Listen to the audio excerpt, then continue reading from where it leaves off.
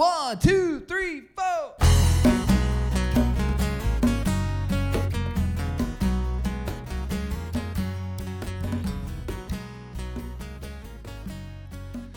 Hello, and welcome back to another edition of Lay It on the Table, the Southern Board Game Podcast with the accent on Southern. As usual, I am your host, Joe Mahaffey, and for 2 episodes in a row, I have nailed that.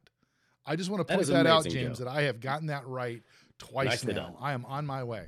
As usual, my partner in crime, James Engelhardt. Good to be here. It's a sunny early afternoon, and it's nice to be inside talking with you, Joe. Yeah, we have a guest. We do have a guest. So I want to set this up right because the last 2 episodes, we have been talking about the OGL. And when we first started talking about it, the OGL had just blown up and become a real mess. The last time we were here, we had the opportunity to speak with Christina Stiles from Christina Stiles Presents and talk about the impact of what was going on in the OGL on the third-party publisher, the independent person, and what that might mean for their livelihood. And one of the comments that I made during that episode was that there were a number of YouTubers out there that were really using this opportunity to create a crisis that creates clickbait, but that there were a few adults in the room. And one of those adults in the room, from my point of view, is Professor Dungeon Master from Dungeon Craft. And we are so happy to have the professor himself, Professor Dungeon Master, here with us today. Hello, Professor. How are you, sir? Terrific. It's great to be here, Joe, James. So, as we've been looking at this, obviously, since we last spoke with Christina, a lot has happened. Hasbro has come out and done what I'll just call their corporate mea culpa. They have moved the OGL into the Creative Commons, and they have said, "Kumbaya, let us all get along in peace once again." But I think the only reason, in my opinion, that we got here, and we'll talk about what we think here is and what it means for the future a little bit later, but I think one of the main reasons that we got here is because people like yourselves in the community, when I say we're the adults in the room, I don't mean that from the context of everybody saying settle down and let's not panic about this. I think it was really more in the standpoint of don't get scared. This is really where we are, and this is really how we express ourselves without being chaotic. In fact, I thought your video where you really called out the way you talk to the people at Hasbro, if you were addressing them in terms of politeness and professionalism, really went a long way, I thought, in the way that people perhaps address their surveys. But before we get into all of that, I just want to kind of get it from your perspective as this thing was happening in real time. What was going through your mind, and how did you kind of think through the content structures that you were going to put out while this was happening? What was going through my mind is I had to make content as fast as possible because it was changing on a daily basis. And if I spent, sometimes I spend a week on a video, and if I spent that long, whatever I would have taped would have been over. So I was doing 3 videos a week, I think. I just wanted to get it out as fast as possible. And I was also trying to make sure it was accurate. And I wasn't going off rumor and innuendo, because I know that if you have to backtrack, people will call you out. Yeah, we saw that and I thought he did a fine job with it, D&D Shorts, when he realized he had kind of overstepped his bounds. He was able to walk it back, which gave him some credibility, because I think a lot of folks kind of let that stuff sort of exist in the ether and really didn't do much about it. Yeah, and the other thing I was going to say is I was really amazed as this was transpiring. See, I've always been sort of like a counterculture, kind of underground D&D homebrew kind of guy. And I've been critical of WotC, and for a long time. I said, this is what they're doing. This is the virtual tabletop. And what I was surprised at is that you had so many YouTubers like D&D Shorts. I never would have expected just everybody everyone came together. And in my opinion, risked a lot more than I did. Somebody like a D&D Shorts or the Dungeon Dudes or Ginny D, they're risking more. Oh, sure. they've always been super pro D&D. And I was amazed. I was just gobsmacked that everybody was on the same page. And thinking of the small creators, many of whom their livelihood depends on that OGL. So I'm really proud of the community and what they did. Yeah, and it was interesting too, not only to see that unpack on the YouTube channels and obviously some of the other social channels like Twitter. I travel a lot for my real life job, and in any city I go into, I always seek out the local game store. And during the month of January, I've had an opportunity to get into a few others that are not my local one. And it was really interesting to see the consistency of sentiment from store to store about how this was impacting the community. And I think that's one of the things that I think, from my perspective, Hasbro doesn't get, in the sense that they think Dungeons and Dragons players and Magic players are the same kind of thing. And you cannot monetize those different crowds in the same way, from my perspective. So I think their reactions to it was sort of indicative of that from my point of view. I agree. And they're two totally different games, and they're very different from video games. Oh, absolutely. Dungeons and Dragons especially, which is not going to stop them from their BTT. So one of the things I really liked is you went through one of your videos that talked about, it was more of the rhetorical video where you talked about some of the arguments. And what I really liked about that particular video is that when I went to do the survey, it really helped frame up in my mind the way I wanted to articulate things and draw back to why they shouldn't give up on the OGL. In fact, I copy and pasted everything I put into the survey just in case, for whatever reason, I had a glitz, because the first time I tried to use it, the browser broke and it wouldn't let me back in. So I had to get back in and try it a different way. And I was trying to use very cogent arguments that say, look, we really understand what's going on here. You can't, this is an irrevocable document. And I don't know if I would have been as articulate with that had it not been for the way you got me thinking about it. That's probably a better way to say it, the way you got me thinking about it. And I really appreciated that. Thank you. That's a very nice compliment. That's what I try to do. I teach rhetorical analysis and communications, and that's my field. So I think it's important to, when you're arguing, you choose the right words, or you're trying to persuade someone. You have to choose the correct words, and you don't want to offend them. Sure. And you don't want to come across as, offensive, and you want to separate the people from the corporation, what they're doing. Yeah, and I think that's really fair, because there are really a lot of good people inside of Wizards of the Coast, and Hasbro. I'm sure I'm more familiar with the personalities around WotC, just because of the hobby I'm interested in. But it's interesting. So they moved through to the 27th when Kyle Brink finally came out and announced the changes that would not take place with the OGL and how they were moving it to Creative Commons, and that was around the time of your video. We win, Wizard surrenders. So, from your perspective, as somebody who's a content creator, as somebody who is also a YouTube influencer, what was your reaction to their move into Creative Commons, and what do you think where are we today, and where does this go, in your opinion? Well, that's a big question. So, where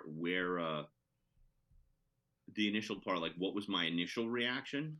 Yeah, let's start there. I'm sorry, I'm Mr. General here. My initial reaction was, it was a Friday. I had already done 5 videos in a week. Jeez. I put up 2 of them. And I said to my wife, I canceled one of my weekly Dungeons and Dragons games. I have 3 of them. And I said, let's just go out.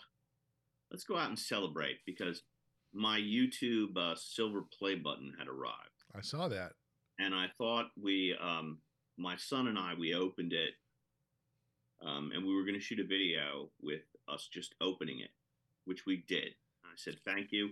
And the idea was, let me just put this aside. I'll edit it tomorrow. We'll put it up for the patrons tomorrow. and we're going to take off. I'm finally going to rest. And literally, as we turned off the camera, my phone started buzzing from my trademark attorney, who sent me the article that said, we won. It was from Polygon. Wow. And then I said to myself, uh-oh, now I got to do another video. Now I got to do another video right away. Now it's the fastest video. The video that you mentioned was the fastest video I've ever made. It was less than an hour, and it was up. That's great. That's great. So, I was surprised. I had, in my mind, I was prepared for it to take a long time. So I was really surprised, and I think it has to do with the movie. Mm-hmm. I think that's the primary concern, is the movie, and that's why they capitulated so quickly. Where it goes, I couldn't say, because it's never happened before. Mm-hmm. And it's like when we play Dungeons & Dragons or any role-playing game, we really don't know what the whole community is doing, what they're doing at their tables. And I don't know how people are feeling. I am on Twitter. It seems they're still angry. So. That's still a subset, I think, just because of where Twitter is these days. But yeah, I think that's fair. But so we'll see. Well, one of the questions I had sort of thinking about all of this is this going to be sort of frozen with 5e and backwards? Are they thinking about doing something different with 1D&D? Is that going to be a different enough animal that they're going to feel that they can say, well, that's that. This is our new thing. We're going to make this other side more digital, and that you can't touch. I had some just random speculations in my head, which is where these things happen. My feeling is that everything that they're doing with 1D&D, including the playtest, is geared toward a virtual tabletop. That's where it's going. Mm-hmm. And whether it's monthly subscription fees, or if you want to play an elf, you got to pay a few more cents. Or if you want to, choose to be a purple tiefling or a blue tiefling, that's another 50 cents. I don't know. But everything that they're doing is built toward that virtual tabletop. They're hell-bent on it. And I don't think they're really concerned with a tabletop in-person community. Is my personal opinion. And do you think that misses the mark? I do. Joe, not one to bury the lead. Yeah, sorry. I don't do this for It's hard to say. It does for me. Yeah. It does for the people I play with, even young people, even people as young as 12 years old. They want to play D&D in person. Mm-hmm. Well, I can imagine a separate game. I can imagine a hybrid game that just goes in a different direction, has a totally different audience. I really don't know. I really couldn't say. Well, and that was kind of at the core of my question to begin with too, is the OGL for the tabletop, and then you find the different way to monetize by skinning and all kinds of different things that you do with the VTT. And it feels like the woman who came from the PlayStation side of things, feels like those fingerprints are all over it. Yeah, the Williams. Yes, that's it. Yeah, from Xbox. Yep. What I know about Wizards of the Coast, what I believe is it's a lot like a Dilbert cartoon, where you have the designers here, people in the middle, like Chris Cow, Mm-hmm. and then you have Cynthia Williams, and I could believe she has no idea what's going on. Yeah, I think the way she talks about it in the public, not thinking that the communities listen to what is said, is an interesting approach. But from my perspective, I see the humans species has always used oral tradition from the very beginning of time, and I think D&D is a great manifestation of collaborative storytelling, and that's why I think the table, being around the table physically, is so important. I mean, the pandemic has forced us to play games like this. You know, James and I live in a different city, so we do use Zoom and we do use Roll20 in our personal game, but the table is really not the thing. The story is still being told by the people around the virtual table in that sense. And I think that with, you know, when we can get back, as we get back in person, I can't get James to move to this city for some strange reason. So weird. But there are other players, you know, it's a very different experience. And I think that that's what people crave, is they create that human connection. So I think you're right. I think it could be a different market. I just don't know how viable that market is given the investment that they've made, because they paid a boatload for D&D Beyond.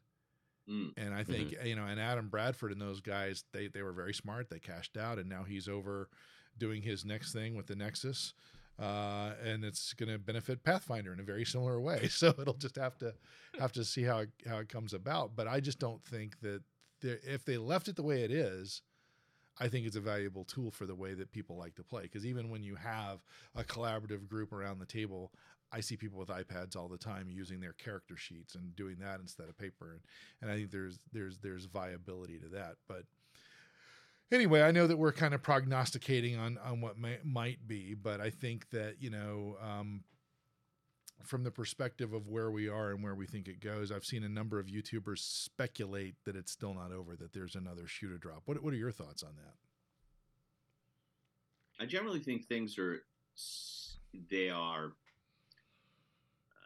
you know, Occam's razor. It's the simplest explanation is generally the truth, and lack of communication, overreach, and another shoe to drop. I can't imagine what it would be, but the trust is certainly gone, right? We have Cobalt Press running, you know, they're going ahead with Project Black Flag, and Paizo is going ahead with the Orc, and people are moving on. People have quickly retrofitted their games so they don't infringe in any way Wizards material, and I think that you're going to continue to see that. It's very difficult. It's going to be very difficult for third-party creators. It made them aware of the potential vulnerability of this big company changes their mind. I don't think that it's going to go back to the way it was anytime soon. Do you think that the goodwill is completely gone and irrecoverable? I don't know. I think that what they were always doing, and this is why the Dungeons & Dragons movie is so important. I don't think it's important to players. You know, every once in a while I do an episode on this movie, right? And they never track well. I just don't. You know, they just don't get that many views. I don't think anyone's really interested in this movie, but it's very important to them, because what they're after is, they're not after our generation. They're not after the Ginny D generation. They're after kids right now who are 12. Yeah, they're after my daughter, who is 14 and has a little group that she runs. So yeah. So there is a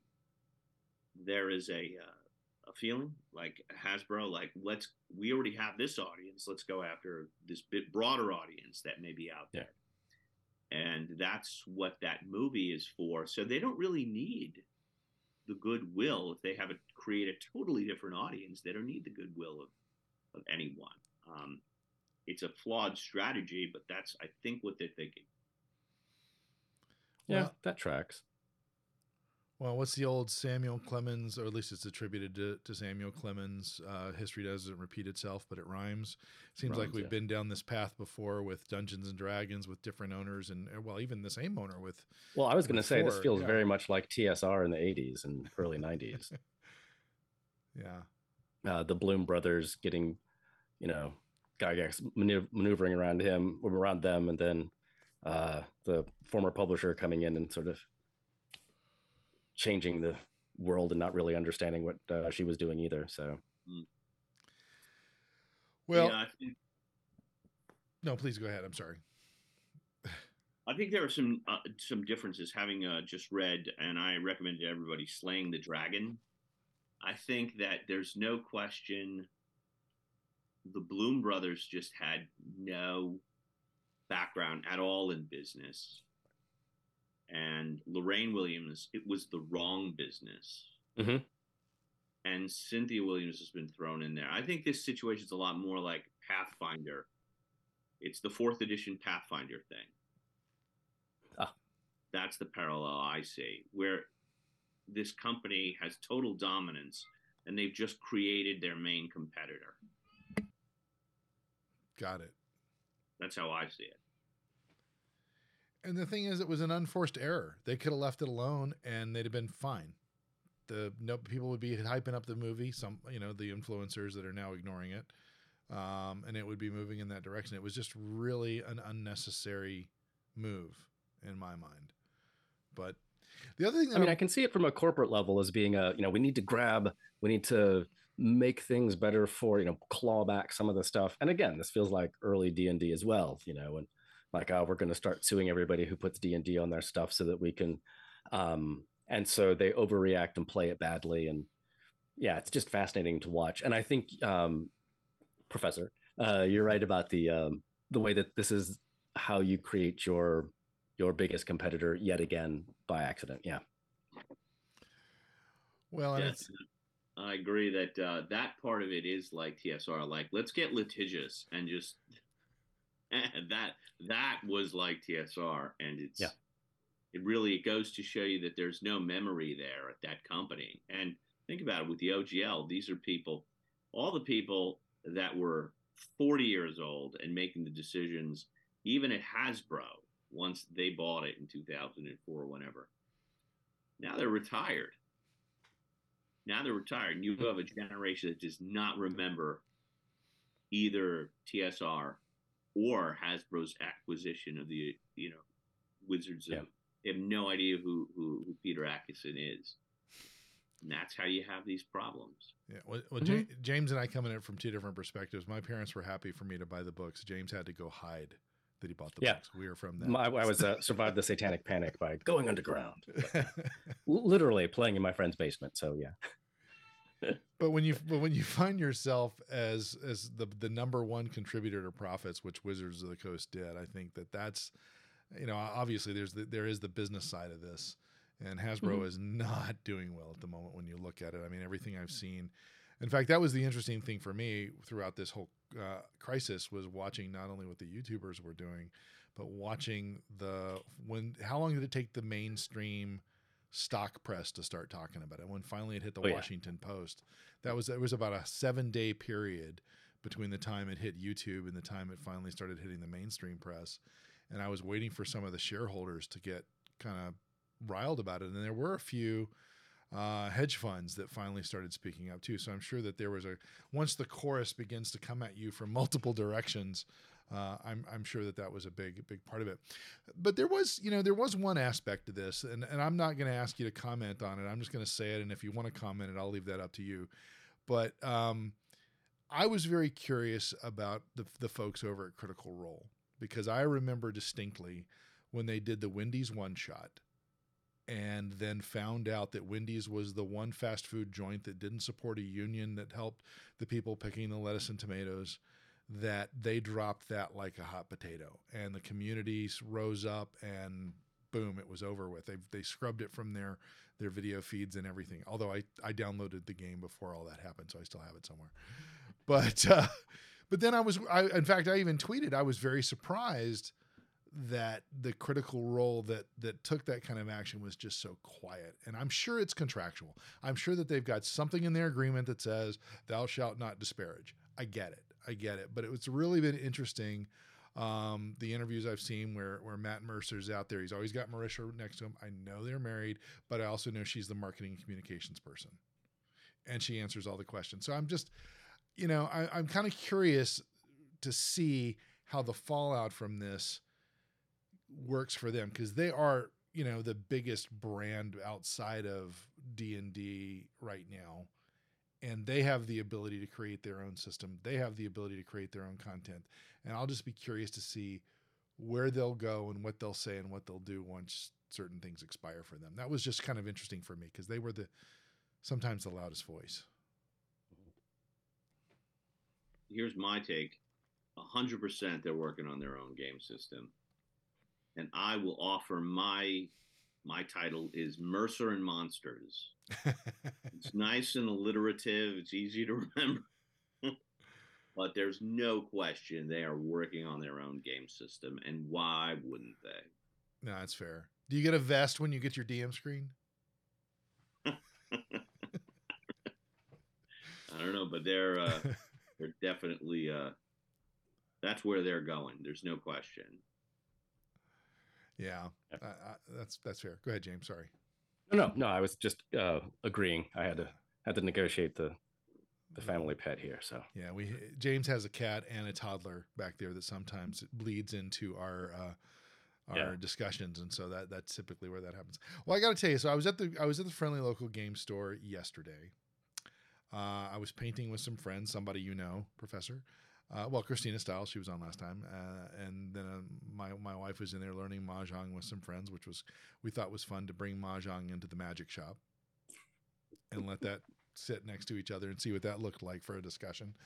But what was really interesting is I was observing people coming in and out of the store, and I saw more D&D starter sets and essential sets go out the door yesterday, and even a 3-pack of the player's guide, the monster manual, and the DM's guide. And in all instances, they were little kids, like sub 10 years old, and their parents coming in to get that. And I thought that was really interesting that, it's like, to a degree, crisis averted. People are buying the stuff. Now, I asked Rob, the owner of our friendly local game store, Carolina Tabletop Games, not a sponsor, but I always like to mention him because he's a good friend. No Paizo material because it's all sold out. I put on the Discord channel, and I'll put it in the show notes. There's a Humble Bundle going on right now where you can get a lot of digital Paizo content and get engaged in the game if you're interested in that. And then when I put that in the Discord, I promised Rob I'd also buy a copy when it came into a store because I don't like doing that.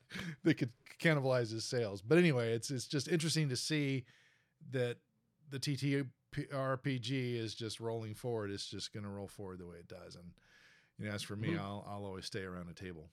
So anyway, I think probably the biggest beneficiary of this is Paizo. Oh yeah. I think their whole warehouse, I think that print run is sold out. It won't even be back in print for 6 months. Wow. Yeah. No, I mean, and I think we were talking about the parallels earlier between Pathfinder and D&D in the past, and now D&D as opposed to creating their biggest competitor have just given it jet fuel and lots of it. Yeah, because I think that's interesting. They were primed with 2E. There was a lot of people that didn't like 2E, but they were also primed for 2E to make it more accessible, which is what I think 5E did. And I think that this is going to be that catalyst for sure. I think if anything could be said to be the weakness of Pathfinder 2, it's the fact that some people thought it was too much like D&D. And now that is a strength. Mm-hmm. Yeah, I've played both, right? And so it's easy enough to jump back and forth. You don't hardly need to shift your head all that much, the headspace to, make that transition. Says the person who's not the DM. I got to go figure out all the rules. Yeah, well, definitely. But it's nice because I am also a follower of DM Dave. I like a lot of his content, and he's now becoming Henceforth Games. He's changing his whole piece, but they also have some really nice tie-ins to Foundry VTT, and I think Foundry VTT along with Pathfinder, that's going to be a nice vehicle, and it will be interesting to see what Adam Bradford's Nexus product is going to look like once it's fully baked for the Pathfinder community, because I think those kinds of tools will not only allow, I think the kerfuffle, as I also call it, will also allow Paizo to compete at a very competitive level in the regular space. But I think these other things are also going to give whatever Hasbro does with their VTT a run for their money, from my point of view. So, yeah, and those tools, those are the kinds of tools that like my 14-year-old relies on. It's all of the sort of extra searchable click here and it kind of does the math for you behind the scene. You don't have to run through all the books, and that makes her very happy. And I think there's a lot of teens and through like my students as well who find that much more amenable than to having a stack of, I see the paper behind you there. And I think what you're saying, Joe, kind of will be the next important step for Pathfinder, is having that kind of resource for that generation. And if Pathfinder's in a good space to do that, by the time the D&D movie comes out, I can't imagine that Gen Z is super brand loyal at this point, right? At this point, I'm in my mid 50s. I'm like, yeah, let's just D&D. Let's just go back and do that because I got that.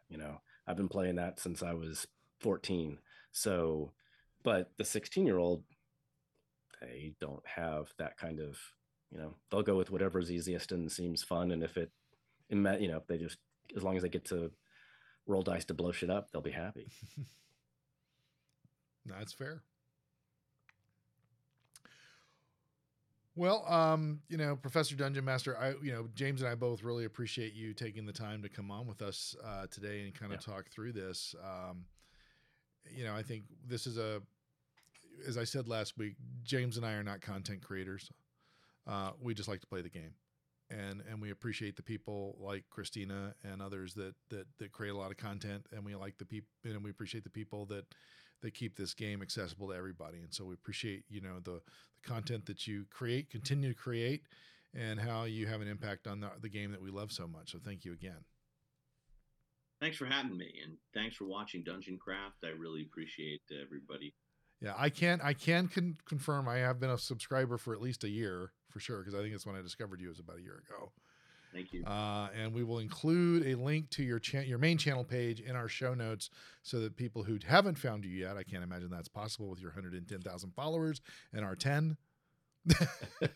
But no, all kidding aside, to make it easy for folks to find you. And so James and I typically go through the rest of this and talk about some other things. You're welcome to stay, or if you need to go on with the rest of your day, we certainly appreciate it. Now we can talk. Are we talking board games? We're talking board games. Yeah. So, I'll stay. Oh, awesome. Okay. Thank you so much. Yeah. So James and I, when we finish this segment, we generally talk about what's been on our table since the last time we spoke, which was 2 weeks ago. So James, as always, I will let you go first, sir. Oh, okay. All right. Let's see here. It's been a pretty slow a couple of weeks. There has been, with the toddler in the house, it's a vector of disease, and so it comes and goes. And there's been a lot of, you have that history, you understand. So that happens. So we had a couple of just basic games where it's like, oh, we both feel terrible, but let's just do something that's not just staring at a screen. And so Laura and I sat down and played Quirkle Cubes, which is a fun, version of Quirkle. It's you can get Quirkle everywhere. It's a pretty basic little pattern matching game, super fun, nice to do when you don't really have a lot of other energy. And we played two games of the game. One night we lost very badly, and the game, Joe and Professor, you guys know this one, the card game. And it's one of the things I also teach a little bit of rhetorical analysis, and it's a game that I like to bring out for my students, because the first version of the game is this black box with a red sort of melting skull on it, and these numbers in this sort of metal font kind of thing. And when I first got the game, I'm like, well, this is a super cute, fun, cooperative game. Why the hell does it look like this? And about, 6 months, a year later, they came out with this flowers and mushrooms and very kind of abstract design. And now you can get it in Target or Walmart or just wherever. And I was like, yeah, okay. So I show my students, like, this is what it came out with originally. This is what they changed it to. Like, oh, yeah. Okay. So we ended up losing one game and then winning the next. And it's always a wonderful feeling when you get to win this little co-op. And then I had some fun. Speaking of all things WotC, I guess. So SoulForge Fusion is coming out, which is a weird sort of, former digital game that they made into a now tabletop version. It's Richard Garfield, who brought us Magic the Gathering and then tried to atone for his sins by doing Keyforge, right? But then I think Keyforge was kind of one, it's the very fun algorithmically driven cards, right? So you have these very unique decks based on these algorithms, and they also have algorithmically generated names, which I guess apparently from time to time early on, there were some sort of very sketchy words that got into the names of some of these decks. And there was a whole kerfuffle, if you will, Joe, about that early on as well. But the thing about Keyforge is that you couldn't customize the decks at all, right? So you just bought the deck. And so it solved the rich boy problem, right? Whoever had the most money had the best Magic deck and they would win. And so Keyforge solved that by saying, no, you just have this deck that you can play. And SoulForge is kind of a going back. And so it's this hybrid game where you get two half decks and any two half decks and you combine them and play it. And it's a little fussier, I think, than Keyforge, and also participates in this new genre version of things where you don't have rules in the box either. And you go to their website and you try to, it was a very bad, Laura listened to me say many swear words in order and in algorithmically generated phrases. And so, I don't know. We had a good time when we finally got it figured out and playing it. Laura was like, I don't think I'm going to like this. This doesn't feel like my jam. And then about halfway through, I noticed her like leaning forward and really kind of thinking about stuff. And it was super fun. So interesting first kind of a mixed positive initial reaction. We'll play it some more and see what I get for final thoughts on that after a couple more plays. And Professor Dungeon Master, just for us as being a relatively new podcast, this will be episode number 17 for us. This is the first time a game just showed up. Neither of us ordered this game, so we don't really know if it was an accident or if they actually sent it to us, but they didn't bother to tell us why. So that's how James ended up looking at that game.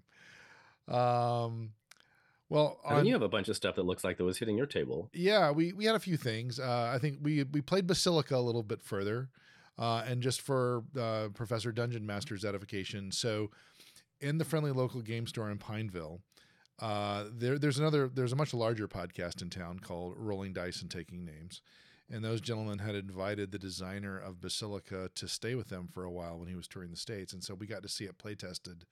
The reprint play tested at the store. So I bought a copy of it. It's a nice head-to-head 2-player game, and my wife and I like it a lot, which is interesting because it's one of those games where you actually can be mean to each other if you have to win. And my wife doesn't like games where you have to be mean to each other to win.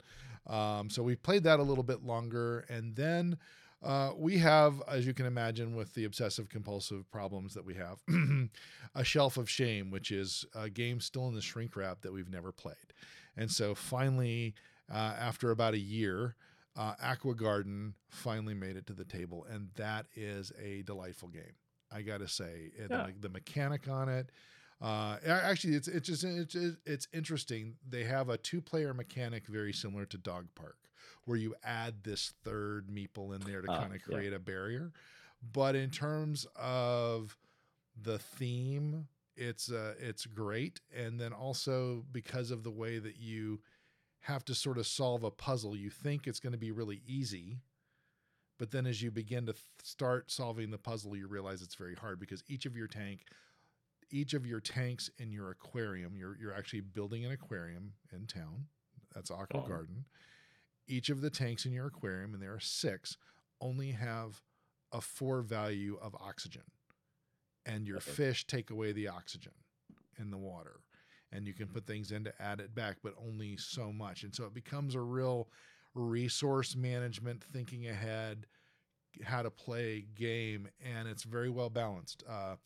Dale and I have both taken turns winning the game. Not, we either one or the other has won, and our scores were maybe 4 to 6 points apart. So it's really well balanced. Nobody's running away with it. You have a shot up until the end of the game. And there's different, I wouldn't call it a point salad, but there's different ways that you can bolster it with bonuses at the end. And I think that it was just a big surprise. And we have some of the expansions for this game, and it's a Japanese design game. I'm going to blow this name completely wrong. The designer is Totsuka Chow, or the last name is spelled Chuo. I'm going to leave it there. I'm sure I said that wrong. Please do not send me hate mail. But we love the game a lot. And then I think I told you it looks like a fairly small box for all the activity that's going on. It's a small box, but it expands big. A lot of nice wooden meeples. They do a nice job. The publisher has done a really nice job. I'm not even going to try to pronounce it. I will put it in the show notes below. Aqua Garden. We actually have a couple of the sequels, because I got it as part of a Kickstarter that my friend Grace, we have this rule. If she backs a Kickstarter, she tells me, and if I think it looks interesting, I'll back it, and vice versa. So that's kind of how I got it. But it just took a while to get on the table. And then the last thing is, I think we have a friend of the show. He's a police officer here in Charlotte. He and his wife have adopted some lovely young ladies from China that are both special needs in their own way. I'll leave it there. They were hoping at some point that they could expose their daughters to Mahjong. And it just so happens that from our church, we have a couple of friends that one is from Indonesia, and the other one's just traveled a lot and has played a lot of Mahjong. So we got them all together at the store yesterday to learn Mahjong, and that's that whole Mahjong versus magic thing. So that was really kind of cool to begin that process. And of course, as you can imagine, it's not a one-off kind of thing and you're done, because there's so much nuance to that game. And there's an American version versus a Chinese version. I won't get into all that. But my wife got to play that. I didn't play it, but my wife got to play it. And so that was I wanted to include that just because I love the story behind that. But up next for us is we're going to this is a more recent shrink wrapped one, but it is Wonderland's War. Oh, yeah. I've heard very good things about that. I'd be very interested to hear how that plays. Our goal is to get it out. We have some friends that maybe demystified it a little bit for us, so we're going to see. Okay. Professor, what about in your world? Do you have any other games that don't involve tabletops that you've been playing? Yeah, we're big board gamers in this family, and especially my wife. And there are 3 that we've been playing over the last 6 weeks. Cat in a Box, which is a trick-taking game that is very popular amongst my friends and also my nieces and nephews, where you don't get to see the color on the card. And that is super easy to pick up. It's a lot of fun. So Cat in a Box we've been playing that quite a bit. I still love Wingspan. Oh, yeah. I mean, I could play Wingspan forever. And I just got one of the expansions for that. Was it Asia? Yeah, that's the one. And I don't know if we've opened it yet, but I could play Wing, and I'm not good at it. But I think my wife is tired of it because she doesn't win. Oh. My daughter used to always beat us, and now that my daughter moved to a different state recently, so we're playing by ourselves, and I always just edge my way about. But I'm fascinated with Wingspan. I could play it forever. And so if it is the Asia expansion, it's got the duet mode for just the 2-player game. That's really, really quite intriguing. Okay, so we got to definitely.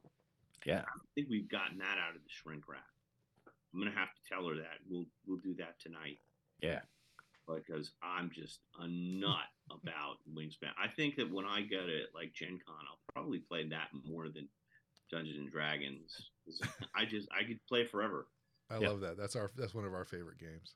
And there's another new game. I don't know if it's on Kickstarter now, but I've gotten an advanced copy. I know Bloat Games is selling at conventions. It's called Play, Rewind, Eject. It's a very simple game. It's a list of movies. It's a party game, and you get these cards, and you get 3 movies, and the person whose turn it is, you have to bet whether they would play this movie like they think it's perfect. Would they rewind it, which means you reboot it with a different cast, or would you eject it? All right, so you might get Usual Suspects, Titanic, and Ace Ventura: Pet Detective. And it's great because this is a game that just like anyone can play at a party, and it leads to interesting conversations about what people think are their favorite films, and who didn't see The Godfather. So, yeah. Play, Rewind, Eject by Bloat Games is great. I know my daughter's played it with her friends. I've played with my friend. It's just very light if people are looking for something that maybe for non-gamers too, because it's really a conversation starter, but it's a nice little game. Nice. And that you said Bloat Games, and that's available now or coming soon? I got it at a convention. I think it's available. Okay. I think it's available, or he was kickstarting it, or he's kickstarting. I'll look. I like to. Our MO is we take the BGG sheet for each of the games and we put them in our show notes. So I'll see if I can find it, and if I can, I'll find the Kickstarter or the Game Found and put it in there. That sounds great. I like that it still feels like it's got kind of that 80s, 90s VCR kind of language to it. Yeah. No, that's awesome. Yeah, we're big Wingspan fans. Also, we were able to actually teach that to my in-laws. We were in Colorado on a 2-week trip, and of course, I took an ATA-approved case full of games, and we taught them Wingspan, and it was such a delightful trip, and they liked the game so much. I don't know if you know this, but Natalie Rojas sells those prints of the cards of the artwork, and so I have a daughter named Maggie, and we kept seeing magpies all over Colorado, so that became a thing because that's what we called her when she was a child. And so we got my in-laws the prints of those birds and framed them for Christmas as a memorial or remembrance of that trip, which was kind of cool. But it's just what Elizabeth Hargraves has done with that whole ecosystem, along with the folks over there at Stonemaier Games, is just absolutely great. But for us, when my wife and I play Mariposas, she can't win at Mariposas, which is another Hargraves game. If you haven't checked that one out and you like Wingspan, I think you'll like that as well. Okay. So board games in the news. There was a big announcement this week. Did you see this, James? I was going to say, speaking of Stonemaier Games. Yeah, I think I don't know if he surprised me. I'll leave it there. With this, I guess a sequel to Scythe, the Expeditions game, due out in July. That was a pretty interesting drop on that. The video was pretty neat as well. I don't know if you... Yeah, no, that definitely caught my attention. I kickstarted Scythe the first time around, and it was easy enough to like commit to being a completionist with Scythe because it was like we only have X number of expansions and then we're done. So that was nice. And then he went and did this, and I thought, oh man. But it looks like a nice sort of card-driven, more what's the word I'm looking for here? Modular sort of exploration that sort of builds on the same world look and steampunk vibe that Scythe had, and I'm very interested to see how other people find it when they play it and see what they think. Otherwise, I don't know. Like, oh no, more Scythe. But I do love the game. But yeah, we'll see. Well, what's interesting to me is I love how he calls it a sequel. It's kind of like what they did with Evolution and Oceans. Oceans is a sequel to Evolutions. It's not an expansion, so they stand alone. And I think that there's an intimidation factor of Scythe for some people They see the big box, they see all the mech, they're not really sure, they don't really know how accessible the game is, and this might be a game that kind of leads into that. I don't know. That's just speculation on my part, but I was just kind of glad to see it. I don't know. Professor, did you happen to note that this week? I did not, but I can tell you now that I have a feeling I know what people are going to be running for at Gen Con. Yeah, it's a pretty good bet. It's a pretty good bet. Well, that's the only other. I mean, obviously, we could sit here and talk more OGL news, but I think all that's been covered thus far. So that was the most notable thing I caught this since we were last together about board games. As we move on to sort of, I've modified our Kickstarter section to be Kickstarter GameFound for a couple of reasons. Obviously, GameFound is in that business now. And they've got some really interesting titles that are kind of going their way. So we generally call this section Kickstarter, GameFound, backed, or intrigued by, or just games I picked up, because, you know, it's a problem. But one thing I have been failing to mention the last couple episodes, because we've been so deep in the weeds on the OGL, is I actually backed my first Kickstarter of the year, and it was totally not a board game. Oh, what'd you kick? It is called Pirates and Sailors: A Nightmare at Sea, and it's nothing but STL files. For the professor's edification, I got a resin printer and a PLA printer at Christmas time, and I have been printing. In fact, most of what we were painting yesterday were the resin minis that I printed. And ever since I ran Ghost of the Salt Marsh, I thought, boy, I don't want to buy that ship that WizKids sell, but boy, I'd like to have some boats for the tabletop. And so I thought this was a really inexpensive way. It was like $60. There's only like one area, one tier, if you will. I think there's another tier if you want to license it and print the boats and sell them on Etsy, which I don't really want to do. But it's just the sculpts look really great. The company has done this kind of thing before with different themes. So if you're looking for terrain and stuff like that, I thought it was just an interesting get. And I've got a printer now, so what else to do but print? I have been intrigued by Batman, of course, Escape from Arkham Asylum by Night Games. Okay. I haven't backed it for a couple of reasons. Number one, to get the level of buy-in that I would want, I would have to spend money that would be commensurate to what Elden Ring was looking for back at Christmas time. And I'm not interested in doing that. And I did back, which I'll talk about in a second, Harry Potter Catch the Snitch, which is also by Night Games. They also did the Harry Potter's miniature games. Oh, right, yes. And it is still not arrived. It's allegedly shipped. But what I'm reading is that the quality of what's coming out of the box, there's some broken pieces and stuff like that I've seen in the chat. But you know, if everything's perfect, people don't jump on and say, hey, everything's perfect. It's usually when there's a problem. So I'm kind of waiting to see until I get my own. But unfortunately, it will arrive after it has ended. So I think it's just a matter of ignoring it. But the sculpts on this thing look amazing. And if they had some stretch goals that once they reached a certain piece, the Penguin sculpt, you had an option to use one that looked like Danny DeVito from the Batman movie. They have one that looks like Michelle Pfeiffer from the Catwoman movie. I mean, they've done a really nice job. Wow. Night Models and Night Games are officially licensed by Warner Brothers. So they've got the Harry Potter, they've got the Batman. I've read that they're going to get a Game of Thrones or Song of Ice and Fire kind of thing for their pieces. I just couldn't do it, particularly since right next to it is Andromeda's Edge by Cardboard Alchemy. Okay. And it's got some really nice sculpts, and it's a fraction of the price. And some of these sculpts, it's kind of like Star Trek meets Tapestry meets Scythe. It's a really interesting concept for a game. And I'll put those in the show notes there. I'm going to pause and breathe in case either of you want to comment on either of those. Hearing none, go ahead. You'll notice that Joe is the one that's hitting the Kickstarter a lot harder than I do. That's just how the world works. Difference is he has a toddler. I don't. This is a big. It's true. No, all kidding aside. But I did get the notification that Catch the Snitch is coming out. They're using a logistics distributor out of Poland. And it is shipped.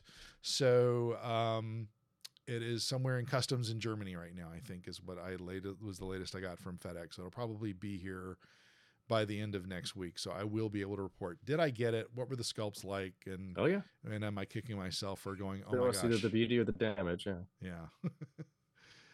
So, and speaking of Polish games, I was able to pick up a copy of Meadow Downstream. Meadow, if you like Wingspan, Meadow's a great game. And what's interesting for me, the first thing I noticed with Meadow is that it was designed in Poland and it was printed in Poland. And when you get a game that comes from there and you get a game that comes from China, I mean, they're both colorful and they're very nice. It's just different. The feel is different. The quality is different. And we just have loved Meadow. It was one of our favorite games last year. And when I saw that there was an expansion, I just had to get it because when Dale falls in love with the game, you got to keep her going down that path. But I got it through Zadu Games in England because I couldn't find a distributor here in the US. And so it was like €18 plus shipping for the expansion. So $20 plus $10 shipping, something like that. So those are the things that I've gotten. And this is where both of you will look at me with both shame and derision because I am a collector. And so I did place an order for Keys from the Golden Vault, alternative cover through my friendly local game store who will get profit off of it and feed his family. That's good. And I was looking at one of the things that when I saw, I was looking at this description of this and looking at it a little bit, and I was remembering looking through some of the professors' videos, and there was the how to run a heist, how to have get characters running across rooftops, this kind of thing. And I was like, oh yeah, nice. Questions I hadn't had, so it was kind of fun to just have this sort of in my life for the last couple of days, looking at that, see this. So. Thanks for watching. Yeah. That one took a long time to make. You know, with those little miniatures. The Reviled Society Supercut is up now, and it's like all of them together, 40 minutes of them. Wow.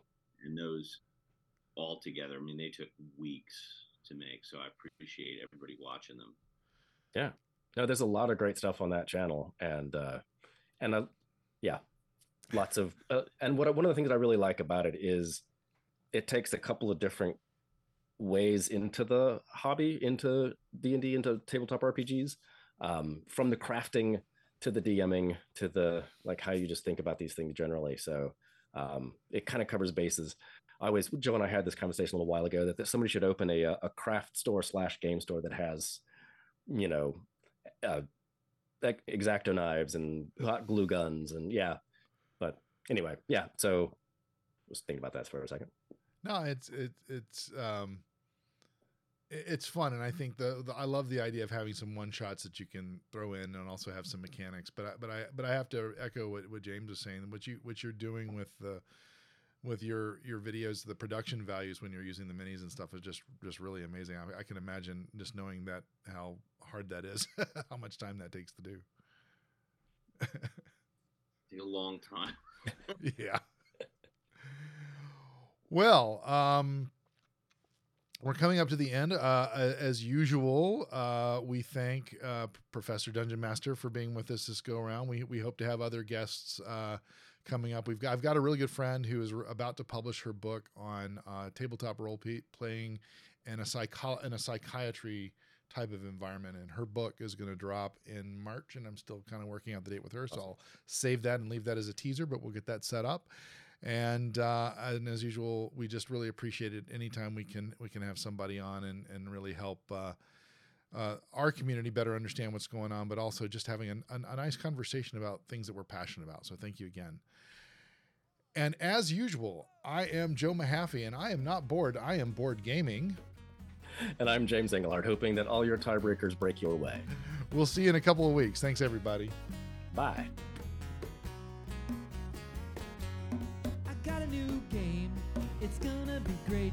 It's the latest craze of 1988. Got a couple of pencils and a drawing pad. It's gonna be gnarly, it's gonna be rad. It's Pictionary, put your piece on the board.